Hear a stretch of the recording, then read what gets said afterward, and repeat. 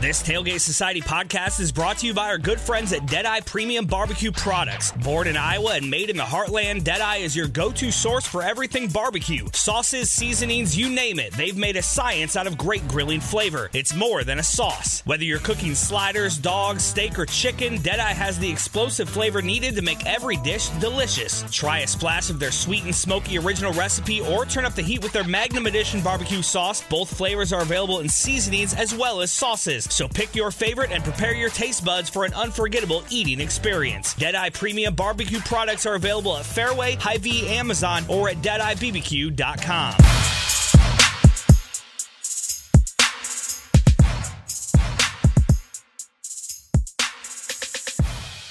Hello and welcome to Culture Check, a Tailgate Society podcast. Please check the tailgatesociety.com and subscribe to Tailgate Society podcast on Spotify and Apple Podcasts. I'm Arnold Woods, and I'm joined as always by Emily Cornell. Emily, what's going on? You know, I think I'm living my best life now that we have March Madness. I'm very excited. I assume you're also excited to have college basketball, and mostly like because Iowa State, their women's team is in the tournament, right? Yeah, they had a tough loss to Texas in the conference tournament, and so I'm looking forward to seeing them like bounce back in the actual tournament. They should have won that game. That was tough, but had a good year, had a good season, and I'm interested to see how far they go. It's a young team this year, and I don't know. It's a lot to. I feel like this is like the first foundation year of like the next 2 or 3 years that could be really special. So I'm definitely excited to watch them. We won't mention men's basketball because that's a hellscape. Got a new coach or whatever, but you know we'll see what happens. I'm ambivalent. I'm not upset. I'm not thrilled, but hopefully I will be thrilled in the upcoming years. Is your bracket already busted? I actually rarely fill out a bracket, even when we're good. Like I don't really fill out brackets. I do it like once every other year, maybe. I'm not like super into it. But in a year that Iowa State isn't in the tournament, in the men's tournament, I just like don't even like bother. So I did not. How's yours look? There are a lot of upsets already. So, well, I rarely have the chance to make that decision if Wyoming makes it into the men's tournament. Fortunately, they're in the women's tournament. I hope that they can move forward because that'd be big. But the bracket for the men's tournament, it fell apart. Emily Drinka and we talked about, you know, the upcoming tournament earlier this week on Sports and Corks, and we were feeling pretty good about some games, and others, you know, let us down. Specifically, the Ohio State Buckeyes, my lord. That was a tough L. That's, well, and then like Virginia losing, and it's just a bad time. I'm very happy to see, I'm sure plenty of people thought that Georgetown was going to beat the University of Colorado. So I was happy to see that. I had Colorado advancing. So I was like, yeah, they're doing something good. They have a good coach, and they're hitting every shot. So many threes. It's crazy. Yeah. They had an amazing game today. I was pleasantly surprised. I did not expect them to be so dominant. I enjoy their style. Like it's a lot of like high pick and roll and then just kick it out for an open three. And like they made it. The kid, Jabari Walker, who apparently is Samaki Walker's son, which is crazy because like I watched Samaki Walker in the NBA growing up. And so like now we're at the age where those guys' kids are playing. And it kind of freaks me out a little bit, but he had a great game. It's interesting. McKinley Wright is a guy that Iowa State recruited really hard. And obviously didn't pick Iowa State, but has gone on to have a really great career at Colorado. So fun team to watch. Yeah. And I like when college teams score a lot of points because that doesn't happen very often. So it's cool to see that. So I was pleased to see that Colorado Georgetown game today. Have you ever been to the tournament before? Have you ever been to like any like men or women's like in person? Yeah. So when I was in grad school, Wyoming did not make it. This very sadly, I was not there for Wyoming, but one of my best friends went to UNC Chapel Hill for grad school. So she was living in the Chapel Hill, Raleigh-Durham area. And we went to a game, like not surprisingly, UNC was in the tournament, and the guy she was seeing at the time was like, "Oh, you all want to go to this?" And I'm like, "Sure." This doesn't make me like you more, but like I'm very happy to be at this basketball game. Which that probably tells you that I'm not a great person, but like it was a very fun game to go to. And like, of course, in North Carolina, where it's pretty much a given any year that one of those teams are going to be in it. So it's just fun that the fans are there, so the atmosphere is good. And I don't even remember who UNC played, but it was fun. It was cool, and there's just like a lot of space. So I'll be excited to see, next season when it's more of a quote unquote normal season, how the fans turn up to games like that, because of course there'll be like first round games hosted in various cities like Raleigh. Yeah, it'll be interesting. I was watching the Colorado Georgetown game, and they showed the stat where it was like two of the top three free throw percentage, like team free throw percentage, like of all time was this year. Yeah. And one was Colorado and the other was Oral Roberts. And like Colorado shot 82% from the line for the season. That's insane. Like that's an insane clip to shoot for a team to shoot that well from the foul line is just unreal. I mean, they got to make up for it. Yeah. And like, to me, like that's a direct product of there not being fans. Yeah. And kind of being in that, it's like the NBA where it's like all these all-time efficient offensive seasons are happening by individual players. And it's like they're NBA guys and they're playing in empty gyms. Like that's nothing to them. And it's, that's the game is so easy for them already. But like at that, in that context, when there's no people screaming and like all this other stuff, like I think the refs are impacted by it too. It's just like, I almost have to like throw out all of these offensive records because, you're not playing in front of anyone. So that's really interesting. So I agree. I'm very interested to see how things change once fans are back in and stuff like that. So have you gone to a tournament game? Because Iowa State historically is very good at basketball. So like when they went to when they've gone to the tournament, have you gone to any of those games? I haven't actually. No, I've been to the NCAA games I've been to were in high school, and it wasn't Iowa State. My cousin played for Boston College. Oh, cool. When I was in high school, which would have been, he was a senior, or he was a freshman in college when I was a sophomore in high school, I think. So this would have been like 04, 05-ish. And they played in the tournament in Minnesota at the Metrodome.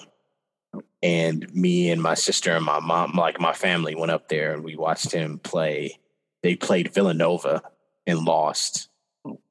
And then we sat and we got to see, you could, you buy a ticket to the game, but you can just sit there and watch the second game. And so we watched part of the second game after that, which was Georgetown versus Florida. And that was the year that Florida won.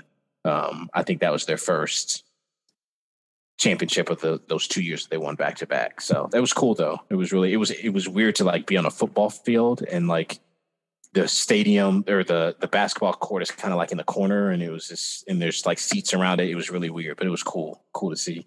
Cool experience. So neat. And like made even cooler that like you had a family member in it. Yeah. That's so cool.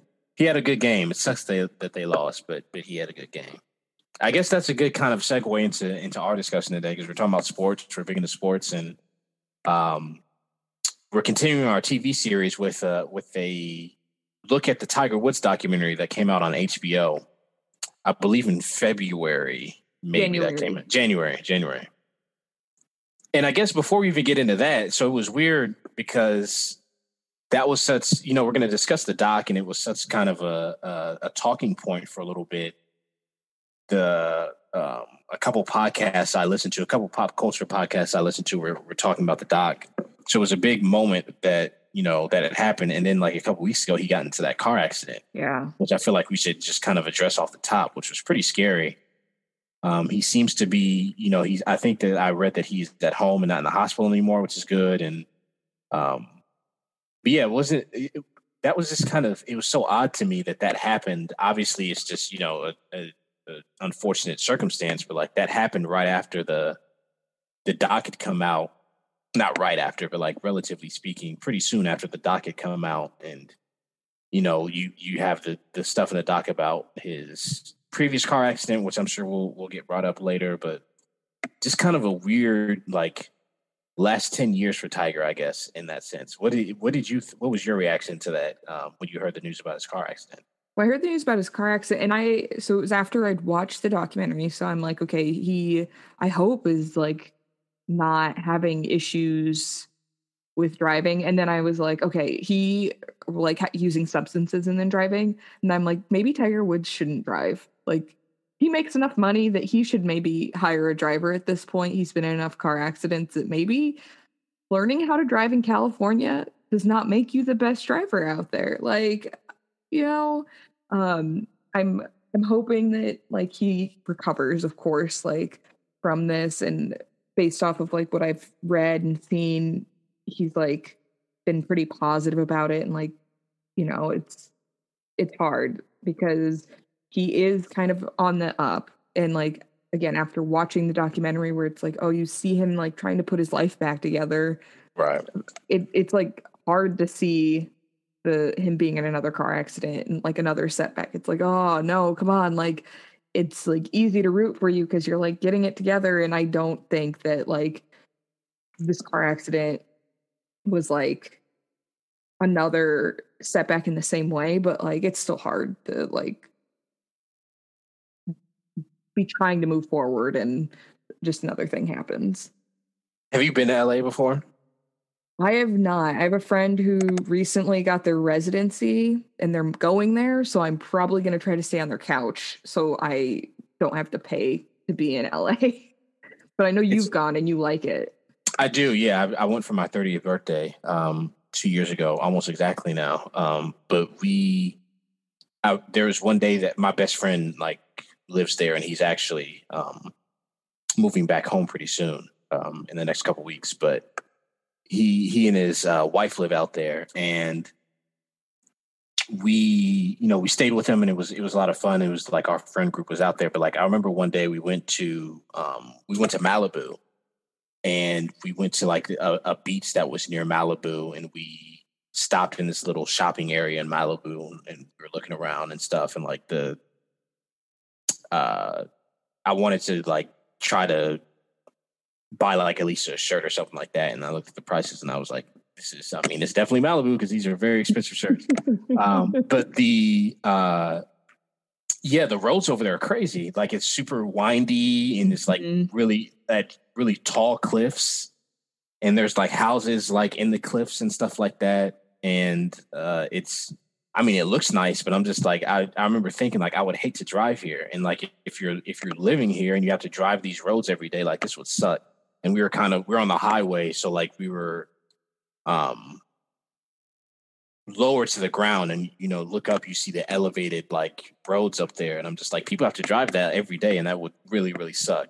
So like, that was the first thing I thought of when I heard that news. And other people have had those issues. I think like Kevin Hart, like a year or two ago also was like in a bad car accident in that area. And it's just like pretty crazy to me that people just like accept that they have to drive in those types of, you're 3,000 feet above the ground and it's super windy and narrow roads. Like that's really crazy to me. So that's the first thing I thought of when I heard that news, and obviously hoping that he was okay. And they were talking about how they had to like pry him out and stuff like that. So yeah, pretty scary stuff, but I don't know, pretty wild. He just does not have the best of luck with cars. He really doesn't. He should become a bicyclist. You're right. Like he shouldn't, like if I had that amount of money, you would have to, I would be on a stretcher everywhere. Just take me wherever I want to go. I'm not putting my foot on the gas of any car. I'm not walking myself. I'm going to just like hang on people's backs while they feed grapes to my mouth. Like I'm not going to drive myself anywhere. Yeah. I mean, like I don't, maybe because he did grow up in the area, he's like, oh yeah, I'll drive. But I'm like, no, at a certain point, Like, should I ever become wealthy, I want someone to remind me of this, where I'm like, I will hire someone to drive me places because I'm not trying to do that ever. Tiger Woods should be in that same boat where he's just like, no, I will have someone drive me, or I will ride a bicycle or scooter. Maybe he shouldn't get on a scooter. Electric scooters might not be like the move for him. It might not be the safest. Hopefully he would like insure his entire body, like have an even higher insurance policy if he took up riding electric scooters all over California. I guess my I don't know. It's just crazy because like it's tough because, you know, even in the doc, he talks about wanting to have like somewhat semblance of like privacy in a normal life. And at a certain point, it's like, that's just really impossible. And like part of having a normal life is driving yourself wherever you want to go, whenever you want to do that. But, you know, it's probably not in the cards for him at this point. I wanted to ask you though, like the doc itself, like, has so much to do with our relationship to Tiger Woods, like America's relationship to him and his fame. And, you know, it kind of tracks his youth child prodigy into, you know, amateur golf and winning at that level and in the pros and just coming out of the Masters and stuff like that. I guess broadly, I was interested or curious into what your relationship to him is like. If what you remember about his rise and his popularity, one of the most popular sports figures of our lifetime. What is your relationship to Tiger Woods and his fame, I guess?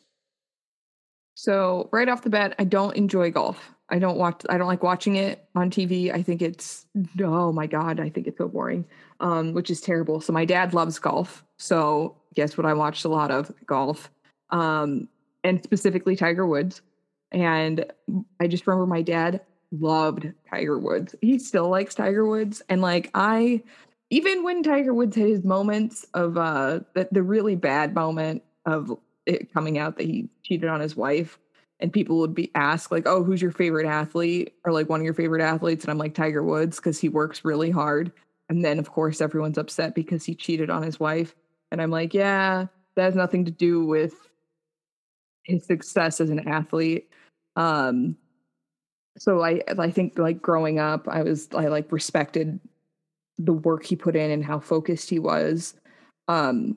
And so then watching this documentary, I'm like, yeah, like this is why I like Tiger Woods. The problem is, which like is also highlighted in this, like people acted like he was on a different level, but he's still a human, and he obviously was processing some things in like a not healthy way. So I think it's good that it was shown like that so that people can see like, yes, he's a very successful athlete. We all grew up seeing him. We saw him be this person of color in a predominantly white space, and it was huge. Like that was why it was so big. And like he will stay so significant in the world of sports because of the barriers that he, you know, kind of overcame as a biracial, well, multiracial golfer in a world where all these dudes are like old and white. So it's kind of like my relationship to Tiger Woods, like growing up and even now, where it's just like, yeah, I understand the importance and the significance of him being in this space. I also understand how he has said things that are like not the best look. And I'm like, you should have hired a publicist before you said that, Tiger Woods. But like, what do I know? Yeah, that's kind of where I'm at. I assume it's pretty similar for you in terms of like the representation, like seeing Tiger Woods in the spotlight and being this huge athlete. Since like we're fairly similar in age, so it was like, yeah, him being popular was like around, you know, a big part of growing up. Yeah, it's funny because like I don't think that I could like conceive of golf without him. I don't think that I like knew what the sport was. No. Prior to him becoming famous. And so he wins the Masters in 97 at however old, you know, 20 years old, 21 years old, however old he is. And I was 8. And I remember that being a big deal. I remember him winning the Masters and that being a big deal. But like, I know for a fact I'd never watched a golf tournament before that, or had any interest in golf whatsoever, or maybe even if I even knew what it was. It was just so far off my radar. But like him being this, again, like child prodigy, like I think of LeBron, right? Like he was LeBron before LeBron. And but it's different because he, like you said, like he was entering the super white sport, like a sport for rich white people, specifically rich white men. And it's in the documentary, there's parts where it's like, black comics are talking about it. And like, that was kind of my introduction to that. It was like watching black stand-up comics when I was a kid, like kind of talk about Tiger Woods and kind of critiquing the culture that he is like infiltrating, and how it's like us trying to, I remember the Mo Money, Mo Problems video. Like that was, I remember that very specifically. And in that video, it's like, it's Puff and it's Mace, and it's the track with Biggie, and he had died at this point. It was just like, I think the video came out right after he died. But like, there's like in the video, there's like a parody of like Puff at a golf tournament, right? And he's like putting for, have you seen the video? Are you familiar with the video at all? I haven't seen the video. So like there's like an interlude within the video where he's like at a golf tournament and he like sinks a putt and like wins the tournament. That doesn't happen without Tiger Woods. Yeah. Right. Like that's without question, like it's a reference to Tiger Woods. And so like that's kind of like the culture that I engaged with when it surrounded him. Again, also he's a black dude and he's super famous and his last name is Woods. So that's another thing that I remember, joking with people that we were related and like that type of thing. Like that was that was a big thing for black people in general back then. It was like joking that, Tiger's my cousin. But like when your last name is the same as his, like you can really, milk that. So I certainly did that. But yeah, there's that. There's like the conversation around him being just like a super famous athlete and kind of like taking over globally and becoming this brand, but also the sort of his reluctance to embrace his blackness, like that being a big thing as well, and being aware of that as a child. So yeah, I think America has a complicated relationship to him, but especially Black America has a very complicated relationship to him. And then also just like he was kind of an introduction into mixed raceness, which is something that I, was kind of aware of, but not really, I didn't really understand or have the nuances of. I remember there was a girl that I went to elementary school with who was, she was a Latinx girl, and her dad was from Puerto Rico. Her dad was Puerto Rican and her mom was white. And so to me, she was Puerto Rican, but I knew that she also was half white, and like just holding those two ideas at the same time. But, to me, if you're mixed, if back then, and now still to an extent, obviously, but like to me, if you're mixed, you're Black, right? Mm-hmm. But also understanding that it's more than just that. So like he was kind of my introduction to that in a sense. Did you kind of understand that about him? And your experience is different from mine, obviously, but like how did you relate to that, I guess, or not relate to it? Well, so when he talks about it, that's where I'm like, and it probably speaks to the environment that we now inhabit, and have for the last couple of years, where it doesn't really matter what percentage Black you are. If you look Black, you're Black. Right.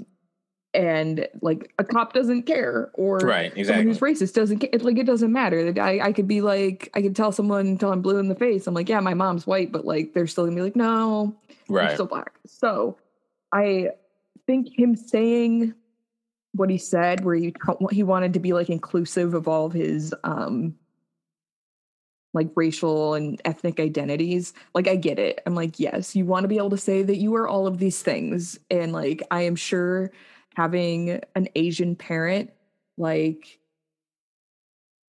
culturally, that's just different than having like a white parent and a black parent or whatever. Like when you have a parent who is like your first generation, like there's still something different in terms of your experience. So I understand why he would want to be like inclusive of that, because it speaks to part of his identity.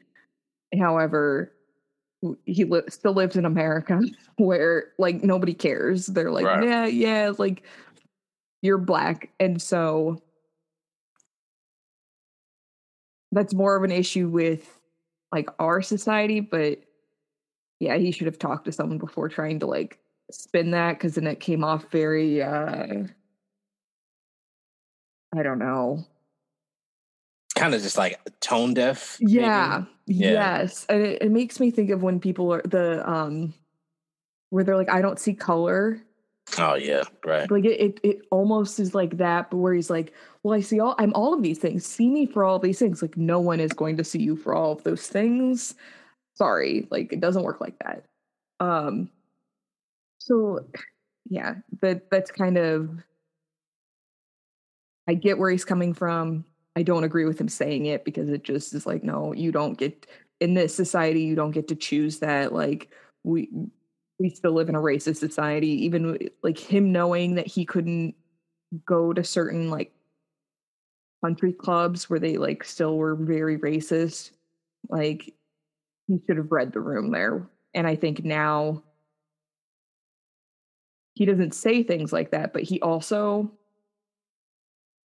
doesn't seem like the biggest advocate in terms of racial justice. Like he is not a LeBron James in that regard. When I Right. think of Tiger Woods, where I'm like, you had the potential to like really, and especially right now where we're in a time of what's the politically correct thing that like all the newspapers say, where it's like racial tension, but like they Right. just don't Yeah. want to say racism. Like in this time of racism towards black people and people of Asian descent, like Tiger Woods really not, obviously right now he's like recovering. So I'm not, my expectations for him are to like take care of himself, but there's an opportunity for him to really be like, he can embrace those identities and be like, yo, maybe stop with the hate crimes. I don't know. Right. Like I don't see him using his platform for that, but he like that would be one of those cases where if he's like, yeah, no, my mother is Asian. I am Asian. And yeah, the way the time and place of him saying it was questionable. I think that it was also like, just going along with what you said. First of all, to our listeners, I felt so stupid. Like Emily and I had done like legitimately like 25 pods together before I realized that she was mixed. And I felt like I remember you told me, I was like, yeah, my mom's white. And I was like, I'm so dumb. Like, how did I just not know that? But with Tiger, it's interesting because it's just like, I think that it's also, that was my introduction to a black person, like kind of as an adult trying to come to grips with their race and how to interact with blackness, and trying to acknowledge all of the, him being black and him being, his mom is from Taiwan, and I think his dad might be mixed with his dad might be mixed too or something like that. I'm not sure, but yeah, just, and like not knowing how to like deal with that, because like I was raised in a household where it was like blackness was really pushed on me and my sister, and like the importance of like understanding your heritage and stuff like that. And so like it was a situation for me where I could see the super famous person who I could tell that wasn't an emphasis. And I'm not saying that to like demean him or to, belittle him in any way, but it was just like, it's a fact. Like it was, we were raised in different contexts, and I kind of understood that like, okay, not everyone is raised in this way. Not every black person is raised to like have race be a super salient part of their identity. Mm-hmm. And it's that's interesting to me because of, and I know we were going to talk about this kind of off the top, but like his relationship with his dad. And his dad is sort of like in this documentary is presented as like, I'm raising the Messiah, basically. Yeah. Like, I'm raising this like Christ-like figure who is going to unite people and who is going to transcend golf and who is going to be this important world figure, Gandhi / Dr. King / JFK / whoever else person / deity. And it's kind of implied that his dad knew that, felt that way about him because of his mixed race, and like a combination of his, his mixed race and then also his athletic ability and his, I don't know, his magnetism. I don't know what it is, but his dad definitely thought very highly of him and thought very highly of his ability to impact people. Mm-hmm. And so for his dad to not impress upon him his heritage as important was just kind of interesting to me. What did you think about how the documentary presents his relationship with his dad?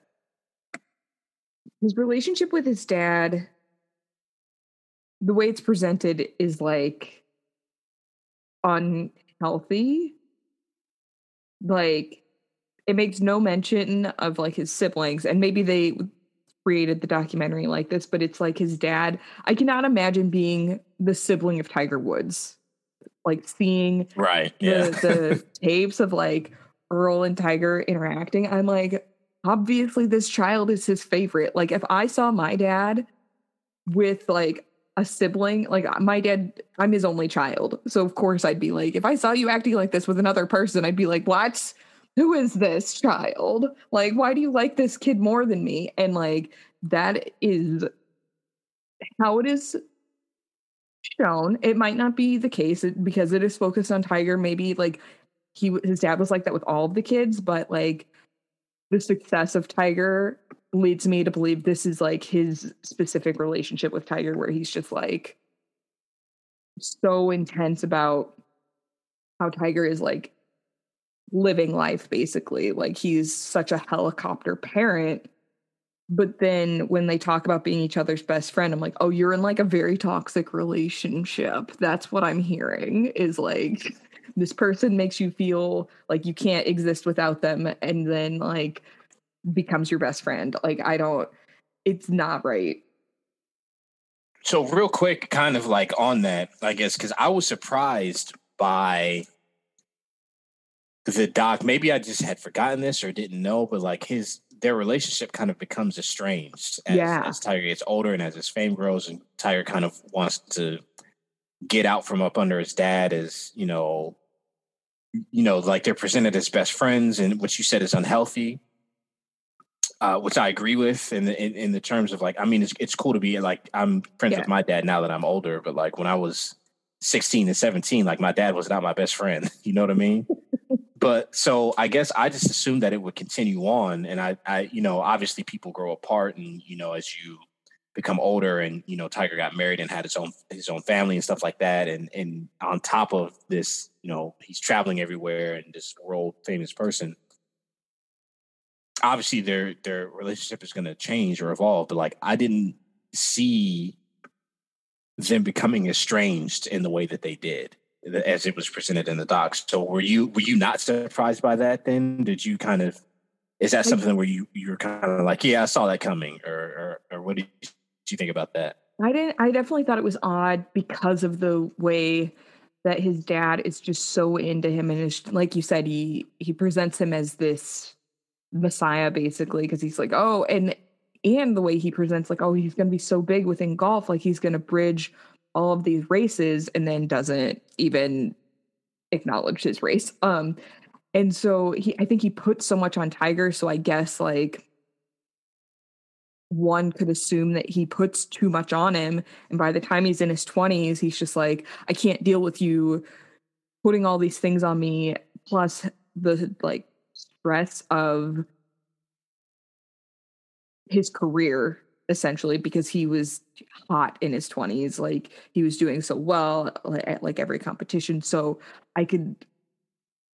it is surprising that it happened, but like when you look at what's there, it's like, oh, I guess that would happen. My expectation would have been that they just like get more like intense with their relationship. I wish kind of that there had been more focus on his relationship with his mom too. Like that's kind of hinted at a little bit, and it's not really discussed as much though. And you see the stuff where after he gets into the car accident and his affairs are revealed and stuff like that, and he has that press conference and he like hugs his mom after the press conference, which is like kind of this awkward moment and stuff. And you know, and then there's the stuff with his like high school girlfriend and how his parents are kind of just like, she's using you, and that cuts off. But like that's really the only mention that you get of his relationship with his mom. I wish that had been a little bit more explored, I guess, if that makes sense. It seems like it had been also pretty intense. Like it sounded like the way it was presented in this documentary, like he had a very structured life with his parents. Like they had a lot of say in what they were doing, but a lot of it came down to his dad because that was who was at like the golf course with him. Mm-hmm. Yeah, I can see that for sure. So like that's kind of where they were pulling from. It would be interesting if they had interviewed his mother, or if like in a future documentary or anything they talked to her kind of about their relationship, because yeah, she's pretty minimal. Like she came off pretty structured like his father, but there just wasn't enough to go beyond that, because I'm sure there was more to their relationship than that. Was there, you mentioned the interviews, which is so like really fascinating me. They really stood out to me. Was there any particular person or people who were interviewed that kind of like jumped out at you as you were watching, that you can think back on? His caddy. Yeah. Okay. That was an interview, like when they were doing those interviews with him, where mostly just like how Tiger cut him out. Yeah. It was that was some like, cold shit. Right? That was cold. I'm just like, this man, I hope he's gone to therapy. Like, basically, I spent a lot of this documentary being like, man, I hope Tiger Woods has a therapist, because he is not okay. He is not doing well. Like, from the start of his, like, when his father passes away to, like, everything that comes after that. I'm like, this man needs a therapist, and it doesn't sound like he was seeing one. Well, there are so many like people who were interviewed who were like, yeah, he cut me off. Like we were close and we were all good. And then like it got to a point where he just didn't want to interact with me anymore. He thought that whatever it was, he was just like, no more communication. And that's it. Which, you know, again, like you said, like that's not really healthy. That's not a healthy way to deal with your relationships. Even if you want a relationship to end, it's kind of like, I mean, he basically ghosts these people and just like shuts them out, which is pretty wild. I think about the one that stood out to me the most was his girlfriend, his high school girlfriend, who had like saved these letters that they had. And like, you know, she was wearing like a huge ring. So I kind of like just assumed that she was married. Maybe she's not. But I'm like, damn, if you're her husband, you're watching this shit. It's like, damn, like she used to date Tiger. And like, that's pretty wild. And, you know, obviously, you know, she talked about how they were in love and, you know, they were young, but obviously they had like a lot of affection for each other. Mm-hmm. And then like he just ghosts her and like writes her this letter about how he and his parents feel like she's manipulating him, and like it's so like business-like, and like you said, like that's just not healthy. And her like stories about him and her, you know, she's following his career. Obviously, I thought that was really, really fascinating. So pretty incredible content. How he like learned to just end relationships is because of like his parents being like, okay, well, stop seeing this girl. And to him, he's like, okay, well, I guess I just tell people I no longer want to see them, and then you just never see them again. Maybe that's like, that was their way of dealing with things. And if he could have done it with his dad, it's a little bit different with family. You can't just be like, well, I'm no longer talking to you. Here's a letter. Bye. Right. But like these other people, I think they'd be like, yeah, it makes sense, just based off of how it was made an example for him. What did you think of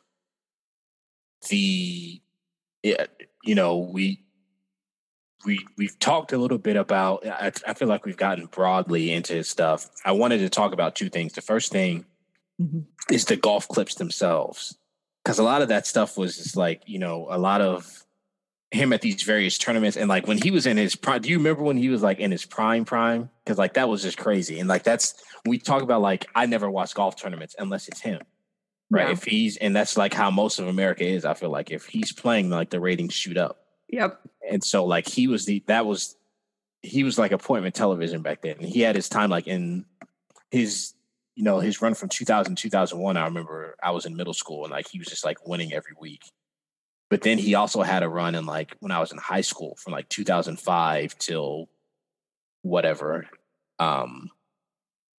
maybe 05 to 07 or something like that. And he was like, there was a stretch I remember he won like 6 straight tournaments that he entered or something like that, which is like absurd. Like he's completely redefined what success is in golf. But like, do you remember though, like looking at those clips, were you watching any of those or what do you remember about that time?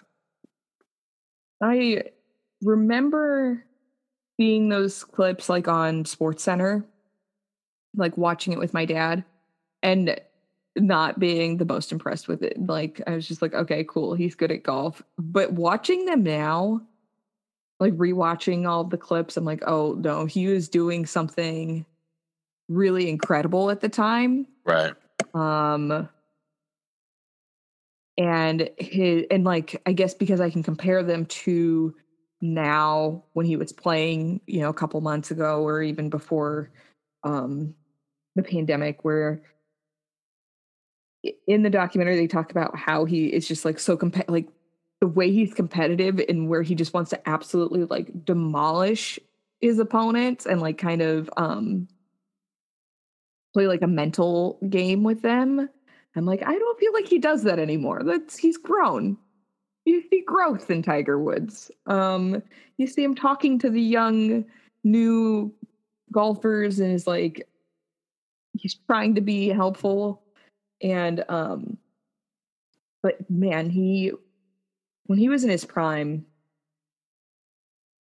he's like incredible. Like just watching him train, watching him play, it's just like, oh right, like this was why people couldn't get enough of Tiger Woods at the time, because he was unreal. It's funny because it's just like when you talk about, well, I wasn't that impressed. I think that as to some extent, to me, it's just like watching him back then, because you don't know anything else about golf. It's just like, well, maybe everyone's doing this, right? Yeah. Like maybe everyone is as good. And it's like, no, like once you really dig in and like get the context of what, a good golf, if a guy wins, before Tiger, if a guy won on tour 3 times in a season, that's a career year. Yeah. Right. That's that's like the peak of your career is winning 3 tournaments in one season. And he was winning like 8 and 9 tournaments in multiple majors. Right. Like that's, again, he completely redefined it. And like watching those clips now, it's just like what he was doing, stuff that like he was just different than everyone else. Yes. And, it was his athleticism. It was his precision and his, ability to like make clutch putts and clutch shots and all that other stuff. And have you ever played golf before? I've played a couple of times. I suck. I hate it. I don't know how people enjoy it because it's incredibly frustrating. I've done it less than 5 times in my life, but have you ever done it before? I went out once with my dad and he was like, "You're awful. I never want to play with you again." Yeah, listen, the first time I like played 9 holes, like I wasn't making contact with the ball. So hard. Like, it was, yeah. I'm like, I need to play tennis because that's another like wealthy people hobby, I think. Like, can't they move to tennis instead of golf for business deals? I don't understand. Well, isn't it interesting though? Because like at the same time, it's like when Venus and Serena are coming. Yeah. And again, this other, like I knew what tennis was, I think, before Venus and Serena. I had at least seen tennis on TV before then. But again, like there, you have these young Black people who are infiltrating this elitist white sport. And there's a cultural conversation around that, and there's a cultural shift around it. And it's like, I think that Venus and Serena have done more to uplift, Black tennis players than Tiger did. Like there's still no Black golfers. like Tiger has been in the game since 95 or whatever, right? Like somewhat famous in 95, in 96 to, winning those amateur tournaments. And then, he kind of explodes in 97 and has this long career, but there's still I can't name another black golfer. But with, Serena and Venus, and you have, Naomi Osaka and Coco and Sloane, it's just like, you can at least name some other people there. And they all like give their flowers to Serena, especially, but also to Venus.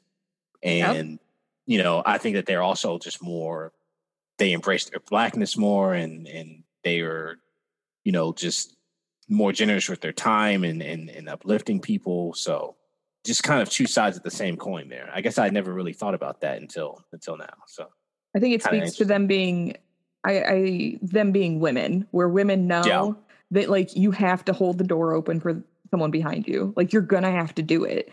Like we live in a society where if women aren't helping each other, like who's going to help them? Especially for women of color. I think Tiger Woods didn't realize he was black until recently in his life. Yeah. Like a lot of us realize that we're black fairly early in life. And because he was just like around white people were like comfortable with him. He was just like, this is fine. I don't have to worry about, like, racism is over. That's a thing of the past. And I would hope now he's just like, oh yes, and would want to encourage young black golfers, but we'll see. We'll see if that's I would assume after he recovers and he's well again and we are out of a pandemic and he's to a place where he's giving a lot of his time. I would hope it's to like young black golfers. I guess his son is a young black golfer, a white passing young black golfer, but we'll see. There's a lot of potential, and like the Tiger story is not close to over, but yeah, the Williams sisters definitely have made bigger strides to support the community. I think I think his dad literally thought that Tiger Woods was gonna like end racism. Yeah. I think that he like literally thought like, yeah, this is it. We're done. The race problem has been solved, y'all. We're done. W.B. Du Bois said that the problem of the 20th century is the problem of the color line. Now we're at the end of the 20th century and this is it. Like we have our solution right here. And maybe he thought that because he's like, this kid is all these different ethnicities, so yeah, he's gonna solve it. I don't know. Earl was just like, that'd be a stressful parent to have. Yeah. Like, what do you called him a helicopter parent, and like, the relationship was unhealthy. Like, I can't really imagine having that type of parental figure that's so like dominating in my life. And I'm close with both of my parents. I remember after I graduated from college, I lived at home for like a year and a half, maybe. Mm-hmm. And I had friends who like moved back home and like they like got out as quickly as they could, which I was trying to do too, but I was working at a TV station and they're, working low level TV news production. You make $0. Yep. So I wasn't able to afford to move out. But I was okay living with my parents because I got along with them well. Like I was, we had a solid relationship, like it was fine. But some people aren't like that. And some people are, some people have really bad relationships with their parents. And then it's just like the other end of the spectrum where it's just like, it's super close to the point where it's like unhealthy. And so I can't really imagine that type of parental style and then combine that with him being the most talented person in his sport of all time, and his dad like fostering that / exploiting that / uplifting his son. Like, I don't know, it's just like, it's so weird to think about that parental style. It makes me think of and I have not watched a lot about like the Jackson 5, but everyone talks about Yeah. And I'm just like, yeah, that's the type of parent they are, or he was. It's just like, he's like, my kid is talented and we have to be successful. And I understand from like a person of color perspective. Like, I get it. You want your child to be successful because you know that like any little bit of talent, like they have to do as much as they can with it, because it's always going to be an uphill battle with a boulder. Like, no matter what, it's going to be work. More work than if they were just white and kind of talented. Right. So like, I get it. I get being so rigid and pushing so hard, but I don't know. I think that we hopefully have moved in the right direction in terms of like the relationships that parents have with their children when their children are very talented, and can foster it without pushing them to a place where they mentally are just not healthy. So I don't. It's. You think about like where would he have been if the style was a little healthier, right? If the parental relationship were a little healthier, and he pushes his son Earl, which pushed him, which made him, had a large part at least in making him into the golfer that he was. Yeah. But does he, I don't know if does he lose a few more tournaments, but he's a better adjusted human being. He's a better adjusted adult. Which, to me is worth it, right? It's worth it to, maybe you have 14 majors instead of 16 or whatever, but you're a better like human being.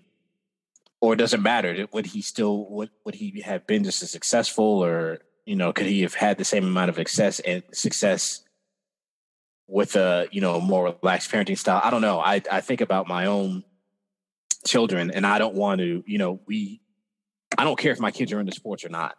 Honestly, like, I'm super into sports. If both of my kids aren't into it at all, that's fine with me. I don't want my kids to be me. I don't want my kids to have the same interests as I do, or I'm not trying to hope that one of them is a prodigy golfer or tennis player or basketball player or whatever else. I want them to have their own interest and do what they want to do. But I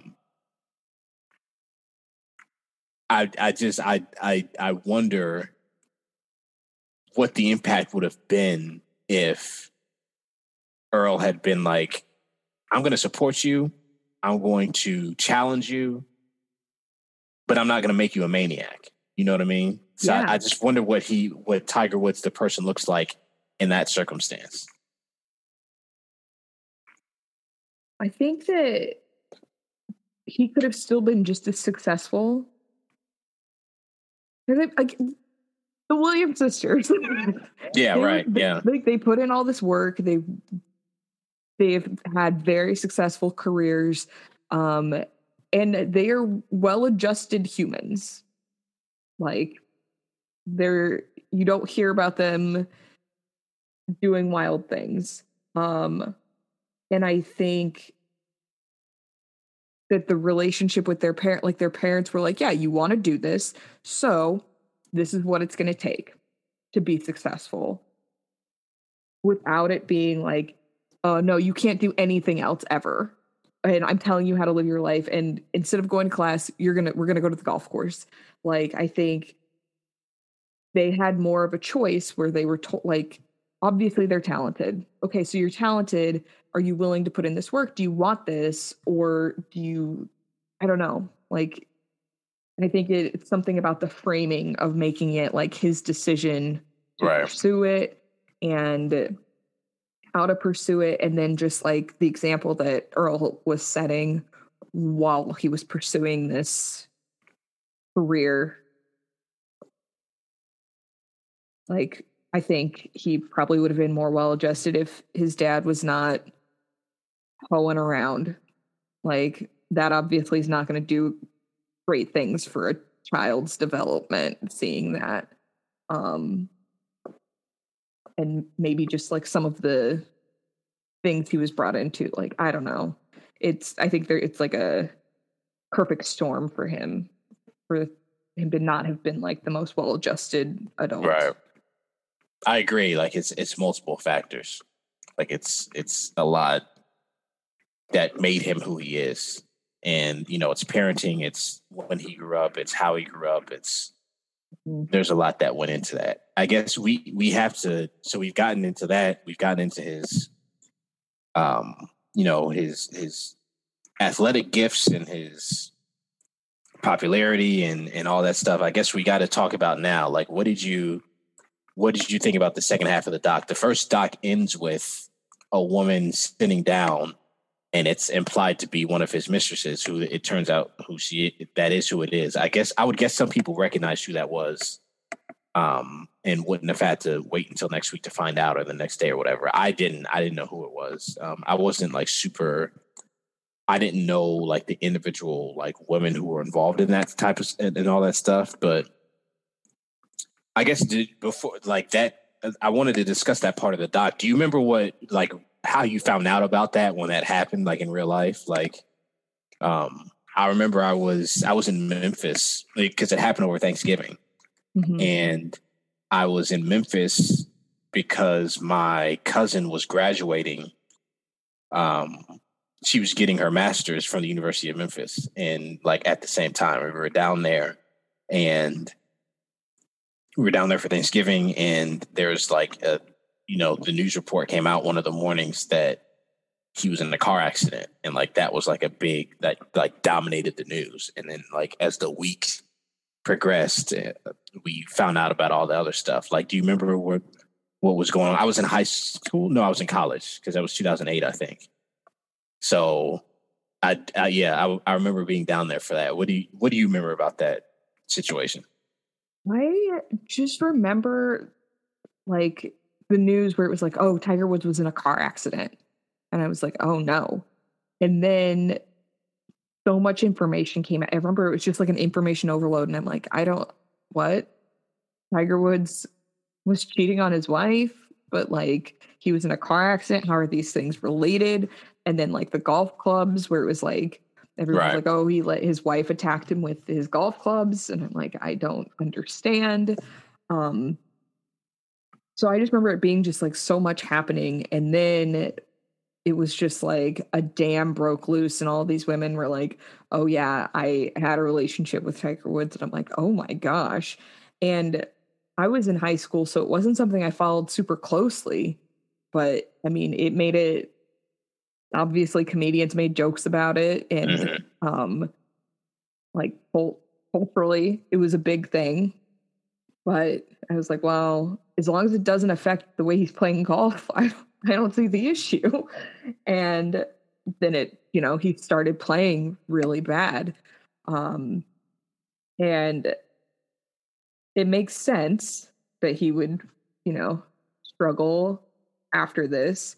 I didn't realize until watching this documentary, because when it all happened, I was just like, oh, this seems like so random that like, oh, I just am going to cheat on my wife and ruin my whole life. Like it didn't make like a ton of sense to me. I'm like, well, maybe he's just stressed. I don't know. But like the documentary showing like, oh, when his dad died. Right.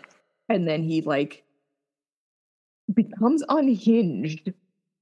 Like that is something that was never talked about when this happened. Like when you think about all of this news coming out, like, do you remember it at all being framed that like, he had done that like Navy SEAL stuff and talking about how like his mental health is like very obviously not where it should be? Or do you remember it being more just like, oh, Tiger Woods has cheated on his wife in a Waffle House? Well, I remember the jokes, like you said. I remember all the joke, like the late night talk show hosts making the jokes, which is kind of, they showed some clips of that in there. I remember after they showed the clip from the British Open where he won it after his dad dies, and him and his caddy are like, he hugs his caddy and he like won't stop hugging him. I remember seeing that. That happened. God, I feel like I was in high school because I remember coming back I used to go to the NAACP conventions, and that was in like July. And I remember being in the airport and like seeing that happen. So I remember that people talking about him like trying to move on after his father's death. But they didn't talk about it in a way where it was like, this is really impacting his mental health. Like that was not really a conversation back then. And so, you know, I remember hearing about him training with Navy SEALs, but it was not framed as this is how he's processing his dad's death. It was more like, this is a cool, you know, he's so intense. Like this is the part of his golf training. And this is going to be a way for him to be even better at golf and win even more majors, right? Like that's how everything was framed. It was not framed as this is a man who is, something is broken in him because of because of losing his father. And he's trying to he's grasping at straws, like, you know, a regular person losing a parent that they're really close to like that. You know, maybe they go skydiving or maybe they do whatever, which Tiger Woods also did, but maybe they do, you know, they do what they have the resources to do to deal with that. You know, maybe they start drinking, maybe they take a fucking dance class. Like, I don't know, like they just do like random stuff that they're like, they don't train with Navy SEALs, right? Like he has the ability to do that. And so he does it. And it's not looked at as this is a guy who's like unhealthily trying to process his grief. And so again, I think that contributes to like him not being seen as a human. Like it's all we know of him is he's this famous golfer who's won a lot and who's trying to break these records, and his humanity gets lost. I agree with you about the stuff that happened after his affair, specifically, like him apologizing or whatever.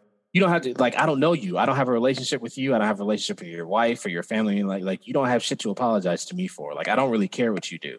Like, yeah, it's shitty and we can like acknowledge that, but like I don't have a personal relationship with you. If I did, maybe I'd be disappointed with you and we could talk about it. But like, you're a public figure to me. I don't know anything about your life. Like, you don't owe me any explanation. Mm-hmm. But it's this weird way that he's positioned where he's, you know, people saw him maybe like as this great family man or whatever else, this clean cut guy. I'm sure that's true. And I know that was true.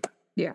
But like that clip of him going to the Masters and the guy being like, and Bryant Gumbel was talking about this, where like the head of the Masters was like had this press conference about how Tiger needs to apologize and shit. I'm like, that's absurd. And I'm like, first of all, 90% of your guys who are in this tournament are out here cheating on their wives all the time. Like, let's keep it real. And on top of that, like, he does not owe you anything. He does not owe you, this racist men's only club, any apologies for his immoral behavior, in my opinion. Is that kind of how you felt too? Yeah. And that's, I mean, even now at the time I've kind of felt that, because I'm like, I don't see the issue. Well, I see the issue. I see the issue with someone like cheating on their spouse, but like in terms of like the sports context, I'm like, why are we giving this the time of day? This has nothing to do with him as an athlete. And like, if every league made their players apologize for cheating, right, there'd be a press release every day. Literally. Yeah. Nobody's got time for that. And it's not that nobody cares. It's that we don't go to watch athletes because we care about their fidelity issues. Right. Like, that's not what I signed up for. It should be just like it shouldn't be like this, but like, we live in a very awful world. So like, the expectation where someone's going to like do this, it's like, okay, yeah, that's going to happen. But like, unless they killed somebody or sexually assaulted, like, that should be the bigger issues when people are being sexually assaulted. But like, that's not part of it at all. And like, the interviews with like the different women where they're just like, yeah, he was like being very vulnerable. I'm like, yeah, no, it sounds like he was having issues. Yeah. But it sounds like he was respectful. So like, move it or lose it. This isn't important in terms of the grand scheme of the sports narrative. Yeah, so there's a bigger conversation to be had about like America's relationship. Like, the American public has a very unhealthy relationship to sex and like sexuality in general, which I think plays into this too. But yeah, that's just kind of a weird thing, and it got played for laughs a lot. I remember that. But again, he started winning again, and it was all good. Like no one really gave a shit. So yeah, winning cures everything, and like no one has been like rooted for harder, I think, than Tiger Woods. I feel like he has like such a passionate fan base of like. I mean, there are guys who are like super fans of his, which I'm not. Like, I enjoy watching him. I root for him to win when he golfs. But like, there are guys who just like, and not just guys, like people in general, who are just like following his every move and are, they'll live stream every round of golf he plays. And when he made his like comeback or whatever, quote unquote, like he had won a couple tournaments and stuff. But I remember when he won the Masters, like 2 years ago or whatever, like that was a huge deal. Yeah. And, a lot of his fan base never really left him. I would say the majority of his fan base never really left him. So really interesting to see his arc in that way. It is. And it's good to see him. Like, I don't want to watch anyone's life fall apart. Like, that's not great. I would prefer to just see if someone has something happen and they're in a position like Tiger Woods, like that probably should be the caveat, is if you have access to the resources to get help, like go get help. But like, it's easy to root for him because it's not like he's a bad dude. Again, he didn't do anything that's like, oh, I killed somebody. He proved that he was human like the rest of us. And so I think like for his fans, it's easier for them to like come to grips with it, where it's like, oh, he was kind of placed on this pedestal, but he is working towards being better. Like he definitely hit rock bottom in like a pretty ugly way with like his different driving issues under the influence, or with like not like drunk driving, but like he had taken sleeping medication. Like that doesn't make sense to go drive. But he's not trying to be like, oh, I didn't do these things or I would never do this. Like he understands that like he has to like be better and like makes the steps to improve as like a human. So I feel like as a fan, like it's easier to get behind that rather than someone who's just like, no, I'm perfect all the time. Right.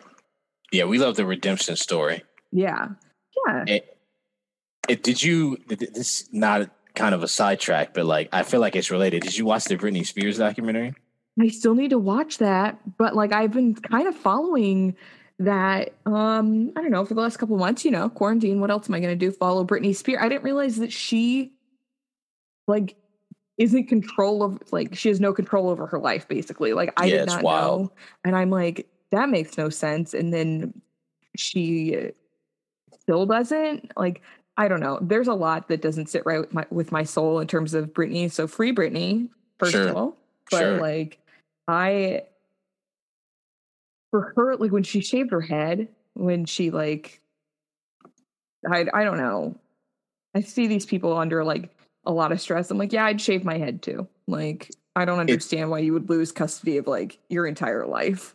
It's crazy now, like, because I'm like, I remember when that stuff was happening with her. Our listeners, we're leaving the Tiger discourse for a few minutes here, just fully.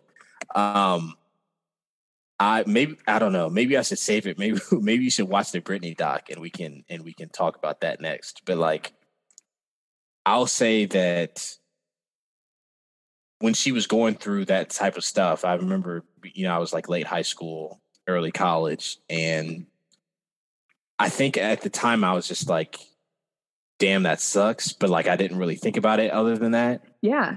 But like now, and they're in the documentaries, it's like, she's trying, I'm a father now, right? Like I have kids, and like, she's trying to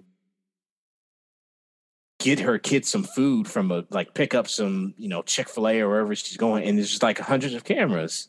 Yeah. And they're like tormenting her. And you want to talk about like an unhealthy American relationship to sex, like the stuff that she's being asked when she's like 18 years old in interviews is like mind-boggling, literally mind-boggling. Let's do that. We'll say that now, like we're just making an executive decision now that our next episode is going to be on the Britney doc, because I think that you would really enjoy it. But so I won't step on that. I won't step on that podcast. But I will just say that like we have this fascination again, bringing it back to Tiger, and this is different than Tiger because they grew up in different circumstances. Because like Brittany grew up in like rural Louisiana, and that's different than growing up in Southern California like Tiger did. But like we have this fascination with people who like come up out the mud and become these incredibly popular, powerful figures. But then we, once they reach a certain point, then we want to tear them down. And that's what we're waiting to see next. And then after that, we're looking for them to come back up again. So it's like this weird cycle that we do. It's really fascinating to me. But yeah, let's do that for next week, the Brittany doc. I think that'll be good. That'll be a good thing to follow up this one because it's two people in somewhat similar situations where they're viewed by the public by, in a way that's just they're untouchable or they're just like so amazing. And like at the end of the day, they also take a shit. Like they're also human. Right. And I know that like that is easy for some folks to forget. And especially like we imagine if Britney Spears had been like had her peak, like some of the like disgusting things people said to her, like in interviews. Imagine if she was like on social media at that time. Right. Like the things that people say on social media, I'm like, are you for real? Like, do you realize? Like, a perfect example, we're in the middle of March Madness.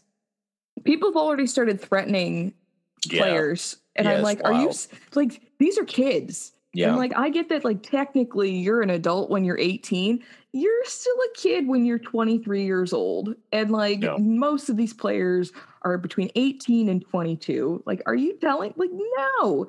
So it's like we forget that people are still people, even if it's like, well, you're famous. So like, you're no longer a normal person. Like, no, that's not true. Like if someone said that same thing to you, you'd go and cry. So don't say it to someone else.